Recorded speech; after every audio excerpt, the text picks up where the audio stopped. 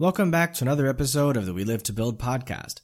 Our guest today is Jason Todd, a self-taught programmer who, before graduating high school, built a computer program for his dad's trucking business, making it among the industry's first to distribute rates in an automated way. By the age of 19, he was fast-tracked for management at a multi-million-dollar retailer after proven sales success against larger markets. Since then, he has started numerous multi-million-dollar businesses like Alpine Home Air Products and has coached dozens of entrepreneurs.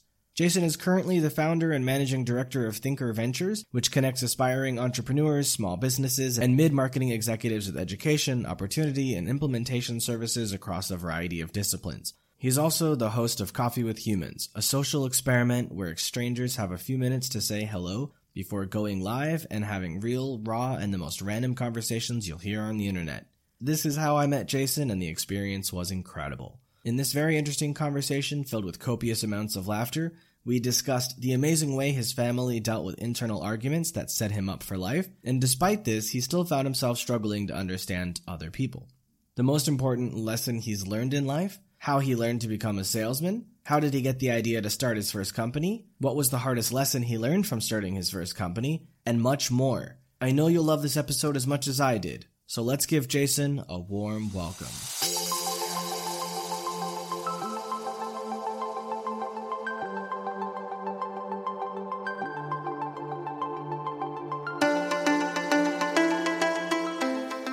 Welcome to We Live to Build. My name is Sean Weisbrot, and I'm an entrepreneur, investor, and advisor based in Asia for over 12 years.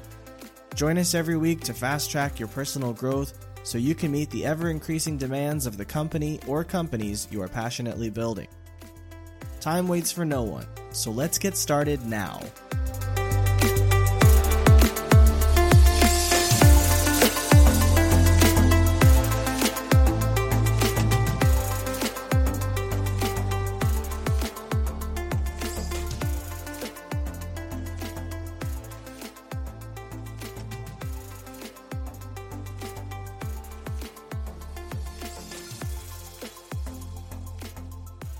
Thank you for taking the time to join us today, Jason. So before we get into anything specific, why don't you tell everyone who you are, what you do, what you stand for? So who I am, I'm Jason Todd. I am a father. I am a business owner. I am a social entrepreneur in some ways. I have launched, run, grown, and sold multiple companies. I've advised hundreds or maybe 1,000 entrepreneurs at this point in time. And I am also the host of Coffee with Humans, a global international video cast where I meet a stranger and then an hour later we are friends, and the whole thing has been live streamed to the internet. And that's how we met, through a platform I think it's called Audrey. Was that it? Audrey.io? I think it was Audrey. So this platform, Audrey, allows hosts to find guests. And I think you messaged me and I was like, hey, this sounds interesting. And like we went and we did it, and it was the most random thing I think I've done in a very long time. And yet it was actually quite fun. So thank you for that experience. Well, good. I was glad to have you on. One of my first guests, she had this background.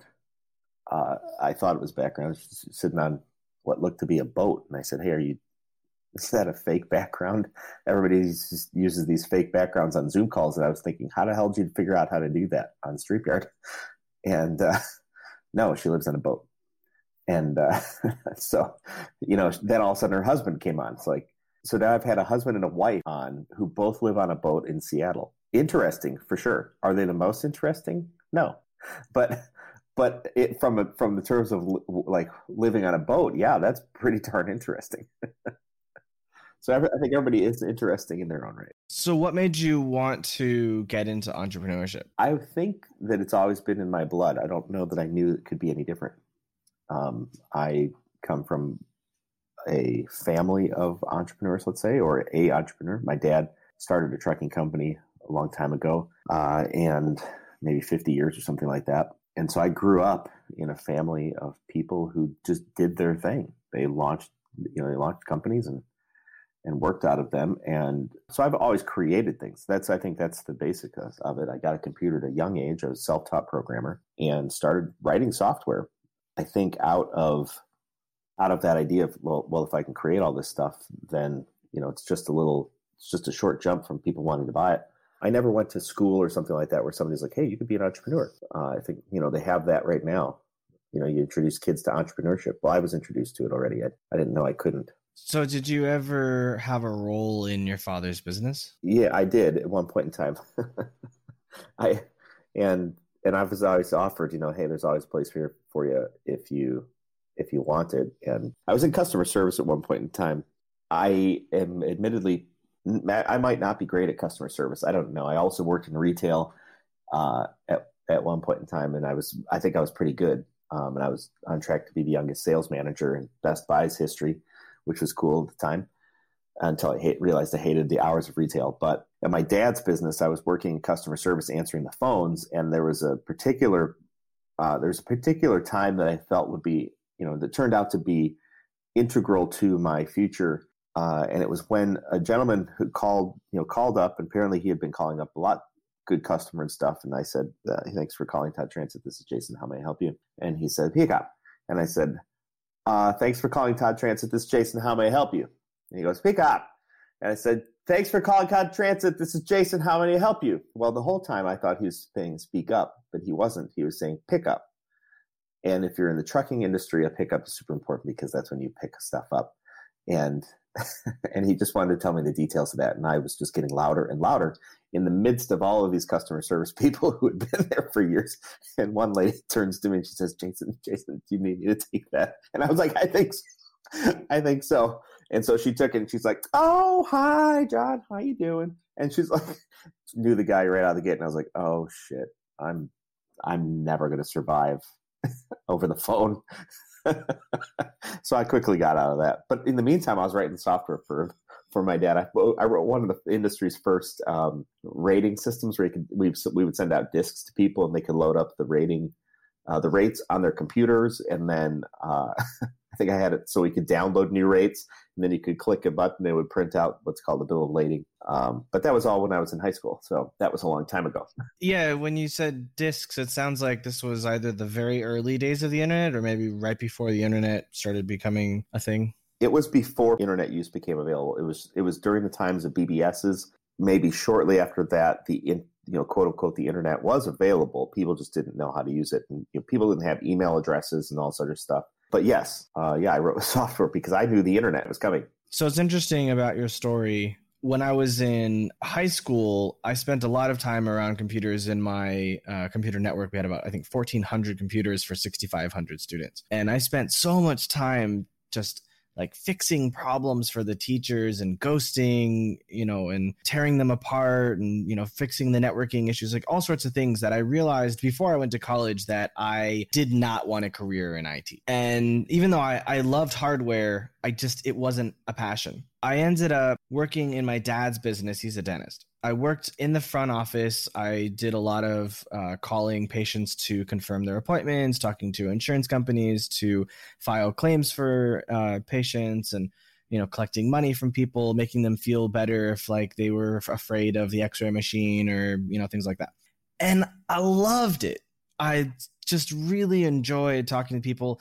Like you were saying, the coworker of yours, she knew his name. Like, I memorized everybody's first and last names. I could tell you like their life stories. It was so easy for me to remember all of these things. So it's so interesting how we basically had the opposite kind of experience. I was terrible on the phone.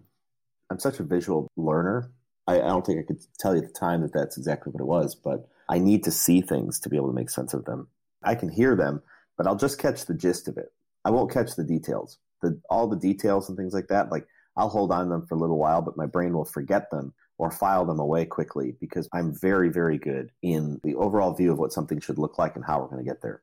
But that's not the detail work. So like, when somebody's saying on the phone, at least, when somebody's saying we're going to do a pickup from here to here, with this number and that's that number and here's how many weight and skids and all this other stuff. And they're just kind of rattling it all off. Like I would probably be a legit terrible air traffic controller. If you ever listen to that, so it's like, you're like I would crash. I'd be like, hey guys, I'm just coming in to clear the way. I gotta go. That's my thought. Maybe I can become better at it, but maybe I just never gave customer service on the phone enough time. Well, we all have our own things. I can spend 10 hours a day on calls talking to people, and it doesn't bother me. I don't get like fatigue, as people would say, Zoom fatigue, where some people can't handle that. So, we're all different. And that's why companies are so interesting, because if everybody was great at everything, then like nobody would be good at anything. So you need to have your customer service specialist or your sales specialist or your marketing specialist. So when did you get the idea to start your first company? I would say that my first company was way back when I was in 6th grade. I created a system to sell fish, an ERP system. My friend and I were going to sell, ERP is a little bit loaded, but I created a point of sale system at least to sell fish and inventory them from my friend's pond on an old IBM 286 or 386 or something. maybe even it was a 486 at the time. I was dreaming of business. Then I got to the point where I was like selling the ability to write code. My dad paid me to write code for his company before I worked technically at the company. And then I was doing IT work. For some reason, I got into IT work. I thought, I know computers. I can fix computers. I can help people. And so, I'd run around and people pay me by the hour to fix their stuff. So after dabbling in all of these things and figuring out a lot of what I didn't care about, I was working at they called themselves a cross-media firm. So basically it was just, hey, we do the internet stuff and we do video work and we do graphic design. That's what it was. We do all the design things. Name them. We do them. That company, I was a technical account executive there. So I would go in with the sales guys or a salesperson who didn't know anything about the internet. And because I could cross both chasms and I was good with people, I would explain to the customer what we were going to be able to do for them. And then I would go back and write a little tech spec and then send it off to the developers. So I was kind of a transmission between the techie people and the people. I got tired of selling people on ideas that they didn't understand. And I thought, for the amount of effort that I'm putting in here to sell people on stuff that they don't understand, I could just do this myself. So I, with my business partner, started a heating and air conditioning distributorship online. He knew a lot about heating and air conditioning, and I knew a lot about everything else. We launched that company October 2002. The beginning of October 2002, we had the idea for what we were going to sell over drinks one night. And by the end of October, I had written the back-end systems to allow him to input all the products. And I wrote the point-of-sale system that took the orders and processed the credit cards and sent through notifications to the distributor who was drop shipping for us. We took our first order at the end of October 2002. What was the hardest thing you learned from starting this company? Well, in the process of starting the company, the idea of like hard work and that type of stuff where you're going to work basically 2 jobs, programming all night and strategizing on the weekends, and then, going back to your day job in the daytime. I did that for about 8 months or so before I left the job I was at and gave myself a raise and started working for myself. I tend to think that a lot of people say, well, I didn't realize it's going to be quite as much hard work, quite as much pushing. But I think that for me, the lessons, or one of the great lessons in that, was don't take things so personally. I think I had a hard time with personalities that I couldn't understand, couldn't manage. And so I think one of the lessons was figure out how to disagree and expect disagreement to come to the best solutions. I think I was unprepared for the amount of disagreement that would arise when you have a business partner, and the idea that you just have to get through it. You have to expect the disagreement. Sometimes even have to expect heated disagreements, and trust the process that, hey, if we can bring our best information forward, figure out what we agree to, we can do something great instead of maybe feeling like the point is to figure out how to not disagree, or figure out how to not disagree in a heated way or something like that. There were lessons from other folks too. I'm reading a book. The name escapes me right now, but it's from a early on Google exec talking about some of the heated disagreements that happened behind the scenes at Google. People fiercely fighting for what they believed needed to happen or didn't need to happen. I'll speak for myself, but I certainly tried to avoid heated disagreements. And I don't know that was beneficial. I was just scared to be in heated disagreements. It wasn't my background. Didn't know how to function in that. So I probably would have done some things differently. If that was a lesson to be learned, I learned that lesson, or was learning that lesson. The other lessons were just kind of like, meh, we'll figure this stuff out. There's definitely a big difference between figuring out how to not disagree and figuring out how to come together in order to solve issues in order to move forward. I was just interviewing someone recently named Jenny who has a background in psychology like myself. And so we were talking about how we use psychology in everyday life, especially with any stakeholders. And I feel like psychology is something everybody should learn. I spent time on what's called mock trial way back in high school. So I would learn how to, stand up in front of somebody and put my argument together and be able to present the argument. The thing I was always afraid of was anger. That's been with me for a long time. Anger and doing something wrong. Those two things. And if you put the two together, I'm afraid to do something wrong, and I'm also afraid to have somebody be angry with me about it. My mechanism is to retreat, not to engage in a healthy way, or at the time wasn't. I'm much different now. I mean, but it's been nearly 20 years since I started that company. I think a lot of that can't be taught except through experience. You can give people pointers, you can give people documents, and you can give them textbooks, and you can give them tests. But until they get themselves in that situation, there's absolutely no way to learn the lessons. It's kind of like when people look at their kids and they finally get fed up enough with their kids' questions or whatever, and the person says, well, you'll know when you're an adult. That's an asinine thing to say to a person. It's zero help at all because they can't know. The answer is they cannot know until they're an adult. And there's no amount of telling them that they'll figure it out when they're an adult that will speed that up. You must wait until those times and go through those experiences to learn. I think one of the lessons is, for me at least, and this is where I'm at right now, is to treat everything as a learning opportunity and just enjoy the journey. Quit trying to settle things all the time. If I'm looking for things to be settled, then I'm likely to try and speed up disagreement. Let's get this disagreement over. Let's get us to a point where we're not angry with each other. Let's get us to a point where we agree. The whole point in my case would get bent around, I think, if I'm digesting my own experiences correctly. But I think I was looking to try and minimize disagreement and maximize settling on things instead of looking for best ways to do things. I don't know that that's true entirely, but I do know that is a lesson.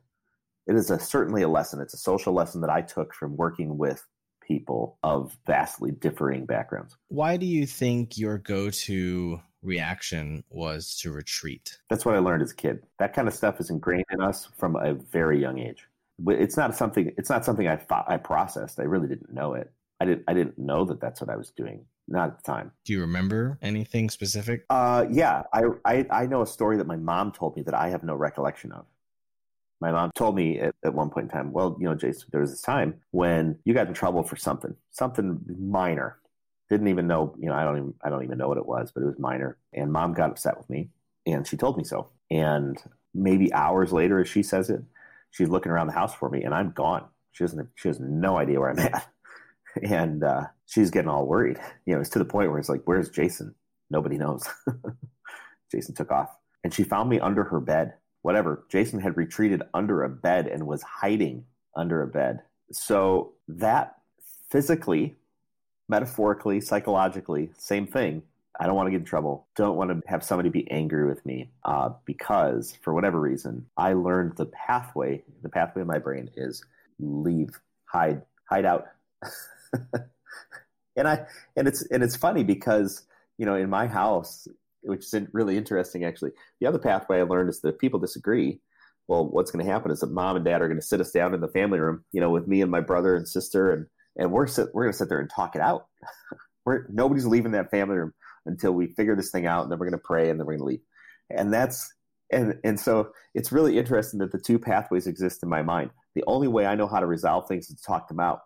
But in anger, I didn't know how to exist in a point of anger. When somebody else is angry, my first path was, oh gosh, first of all, we have to stop being angry. because I feel like I want to retreat. And as an adult, you can't retreat. Certainly not, in your own company. You can't just retreat. Not really. You can try, and you're going to screw things up. So the answer is you just can't. You have to stay in it, and you have to figure out how to function effectively in high emotion environments. That's what I've learned over time to be able to do. Function effectively in high emotion environments, or highly emotional environments, if you want to say it that way. So who was the one that said, let's sit down and talk about it in your family? Was it mom or dad? Mom would lead the charge, but dad was on board for sure. How do you think you learned to retreat then? I don't know. Probably because I was a third kid. I was the last kid. And I think some of the relationally, a lot of the arguments that were had were not between me and somebody else. It was between my brother and sister, who were very close in age. So the two of them, going through high school as teenagers, people just fight. That's the way it is. Kids do that. Like my brother and I, would try and beat the shit out of each other, and he would always win because he was 6 years older than me, and he'd like lock me in it was all in good fun. I was terrified, but it was all in good fun in retrospect, that he would stick me in the toy box downstairs and sit on the top, until I couldn't handle it anymore. So maybe that's where I got my claustrophobia from too. I don't know. But I think I watched all of these events from the outside. I might be overthinking this, but if I had to hypothesize, I would say, well, I'm seeing arguments that happen from the outside between two teenagers and parents. I'm not party to this, but I'm in the same space. And I don't know how to process this. So Jason, just stay out of the way. Just get out of the way. Let them do their thing.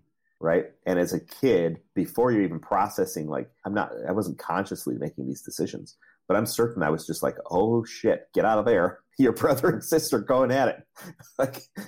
And it wasn't anything egregious either. It's just it's just kids doing their thing. Yeah, I think that's probably where it developed. I know my brother and I would get into physical altercations as kids. One time, I think he was 9 and I was 6 or 7, and he wanted to sit on the couch and I was in the spot he wanted. Right. I was playing Super Nintendo and he really wanted to be in that spot and he wanted to be playing Super Nintendo. The end result was that he elbowed me in the face and one of my teeth came out. It was a baby tooth, so whatever, it didn't matter. So of course, I've got blood coming down my mouth, and my mom's freaking out. Dad's at work at his office, and she called him up, and she's like, what am I supposed to do? And he's like, no problem. But so yeah, I'm not any stranger to that. If we couple that thought, in my life, if we couple this thought that I see arguments, I see disagreements that I'm not necessarily party to, but maybe I am in some tangential way. And I can retreat. I do retreat. And then I also have this creative energy and this idea that I'm, as a six years difference between me and my brother, I'm almost like an oldest child. It's like, if I combine that with this idea of I could just go off and do my own thing. That's what I do. I go off and do my own thing. Why? Because I don't have to argue with anybody about it. In my family, I'm the youngest, right? But there's only 2 of us. I never really witnessed that kind of like you did. And my parents were always very positive and encouraging, and they both have very high IQs and EQs. So I was very fortunate because they were always when they tuck us into bed, this is, take a few minutes, tell me anything that you're thinking, anything at all. I'm not going to judge you. I'm just here to listen and to love you. And I was extremely fortunate looking back at my childhood, because I grew up thinking that that's how everybody lived. And when I became an adult and started interacting with other people from different countries and cultures, and especially even people in America, I realized, holy crap, I thought my experience was normal. The reality is my experience is abnormal. It's in the minority. And then I was even more thankful for how amazing my parents were in not physically abusing me or sexually abusing me or psychologically manipulating me in any way. Very, very, very lucky. And I think that's also helped me to be a better leader and a better partner for my... Yeah, you don't have as much baggage. You're not carrying around a big tote of stuff behind you. And more importantly, you're not carrying around a bunch of things that you don't want, that you are afraid to look at and afraid for other people to see. There's a book called Don't Take It to Work. I don't remember who wrote it, but the book Don't Take It to Work. And it says the premise of the book is that the roles that we played in our homes are the roles that we will play in our work environments. Why? Because whenever we get people together, there's always a father figure, like somebody who's in charge. There's always somebody who's the softy. There's always the somebody who makes the cakes for everybody. There's always the somebody who does the right. There's always the joker, right? There's these roles that we learn to play in our families, that we learn to play in our other environments. And then when we start to play those in those environments, we go to the model that we saw as our families. When you hit real life and you're like, oh my gosh, no, there's actually a person who didn't live with a father or lived with an abusive father. And so when I come in as an authoritarian, kind of like I say, if I'm in charge of an organization, well, who's the last person I saw in charge of something? Well, it was dad. And so if I start acting like my dad, that's not necessarily a model that somebody else is going to accept or understand, because their dad, they hated their dad, or they hated their mom, or they hated the joker in the corner. Like there are all sorts of ways that people, like you say, they grow up. We think that that's the way the world works. Then we hit the real world. We're like, oh my gosh, that's not at all how you view things. And at that point in time, we have to take a really advised look and say, well, do we need to view it that way? Or what's the end goal here? Do we have to figure out how to get along, or do we have to figure out how to get something done? And the two don't necessarily have to be the same. We don't necessarily have to get along to get something done. I'd like everybody to be happy, but in the absence of being happy, let's do great work. So when did you decide to switch from being an operator to being an advisor? Let's say my first real company was the heating and air conditioning distributorship. I sold that in 2011. Near the end of that, I was thinking, okay, well, what could we do as an organization or as individuals to do other things to it? Like, how could we leverage this success into other things? And so the idea of starting other ventures, had been hatched already. I sold that company and started the other organization, which was designed to advise and help start other companies. But why did you choose that rather than starting another company for yourself? Because I'm a really good creator, and I didn't want to operate necessarily the day-to-day of another company. I think it was maybe a little unadvised. I don't think I would have done it. I certainly wouldn't do the same thing now. But yeah, I think I wanted to just go off and do a lot of stuff, create new things.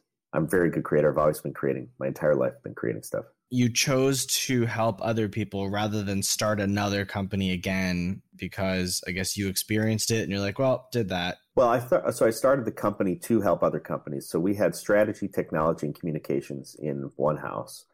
And I thought, well, if I could combine those three things, those are the things that small and mid-sized companies are not necessarily good at. They don't have teams of people to do these things. So I thought, well, that's what I'll do. Strategy, technology, and communications. And if we can put these things together in one place, then as an organization grows and it needs these things in different proportions to one another, we could deploy those disciplines into the organizations. My other thought was, well, we could start other things for ourselves, which was ill-advised, I think, and there's probably a bit of hubris in that, because I thought, well, I did this once, certainly can do this again. I did one really great, amazing hit in a certain industry. Who's to say you could do that really great, amazing hit in any other industry? It took a long time. Made a lot of mistakes to get to that point. Do you want to do that all again? And so I didn't. That's where it takes me back to I'm a good creator, kind of like an artist. A great artist, probably, I'm going to go off on a limb here, makes art and thinks, I hope somebody will buy that. Or maybe if they don't buy it, fuck them, because I like my art. That might be what an artist thinks. That's a terrible business model. So as a creator of things, hey, I'd like to create that thing. I hope somebody will buy it. That's a bad way to look at things. Look at it the other way around instead. Figure out what the market wants and then go create that. What's something I haven't asked you that you wish I would ask? Nothing. Don't ask me more questions. All right. I guess we're done here then. I'm not as an open book as one might think I am. It's been a journey, life is a journey. I'm at a point right now where my phrase for myself is love your journey. And that is a kindness to me. It's me speaking kindly to Jason. Love your journey. All the things that I've done, and I've done a lot of things. In fact, somebody looked at my LinkedIn profile and then watched this 8-minute video I had about me. And they said, wow, you've lived like multiple lifetimes, it seems. It's like, yeah, kind of have. I've done a lot of stuff and I know a lot of stuff about a lot of things. It wasn't so I could be interesting at parties. It was because I just enjoy so much learning and discovering and creating and doing stuff. And I feel like there's so much out there to do. The challenge that I have then is slowing that down and sticking to something or finding out what I'm really great at. And that's been a journey. But hey, I've been on it for now 43 years on the planet. So it's coming together. And hopefully at least another 43. We'll see. The world is such a big place and I'd love to see it. Which brings me back to that Coffee with Humans thing. You mentioned Coffee with Humans, and we talked about Coffee with Humans. Coffee with Humans is all about two strangers. They meet. We meet about 8 minutes before we go live, and then I spend an hour talking internationally. And I would love to then take that on the road to go to some place and unpack that for all the other people on the planet who will never go see that place, who will think they can't, or they physically can't. I'd love to be able to explode all that while having those raw, unedited conversations with people, total strangers who can become friends. I think in the creative process, if I keep my eye on continually opening that door to go meet people and do things, I like that. I recharge on that. Just gets me going. I get so excited. So what is something that you feel very passionate about that you want to share with everybody besides the Love Your Journey and the Coffee with Humans and all that? I honestly think that's it. That's the thing that's on my mind is passion right now. Be kind to yourself. The world's a difficult place sometimes. And if anybody's going to be kind to you, stop looking for kindness outside of yourself. Be kind to yourself. Love on yourself for a while. So here's a thought. People are attracted to other people who are kind. Why not just be the greatest kindness giver to yourself? Because you got to live with yourself. And it's really, really hard to be lovable to anybody else unless you love yourself. It's also really hard to run an organization if you don't love yourself, if you're not kind to yourself. It's really hard to make mistakes and come back from them if you're not kind to yourself. It's really hard to, stand out in front of people and be willing to give of yourself if you're not kind to yourself. In that whole idea of loving your journeys, love yourself in the middle of all that. I think that's a good foundation to work from. Loving myself is something that I place a very high priority on. And I tell a lot of people that I come into contact with as well, like, you need to love yourself or nobody else is going to love you. And even if you love yourself, a lot of people probably won't love you. And that's okay, because screw them. As long as you love yourself, that's all that matters. One of the questions that I ask every single one of the people that I do an interview with when I go to hire them is, do you love yourself? Because of my background, I'm looking a lot at, their body language and, not just the words they use, but the whole picture. The most common thing is people laugh as if like, what are you talking about? Of course I love myself.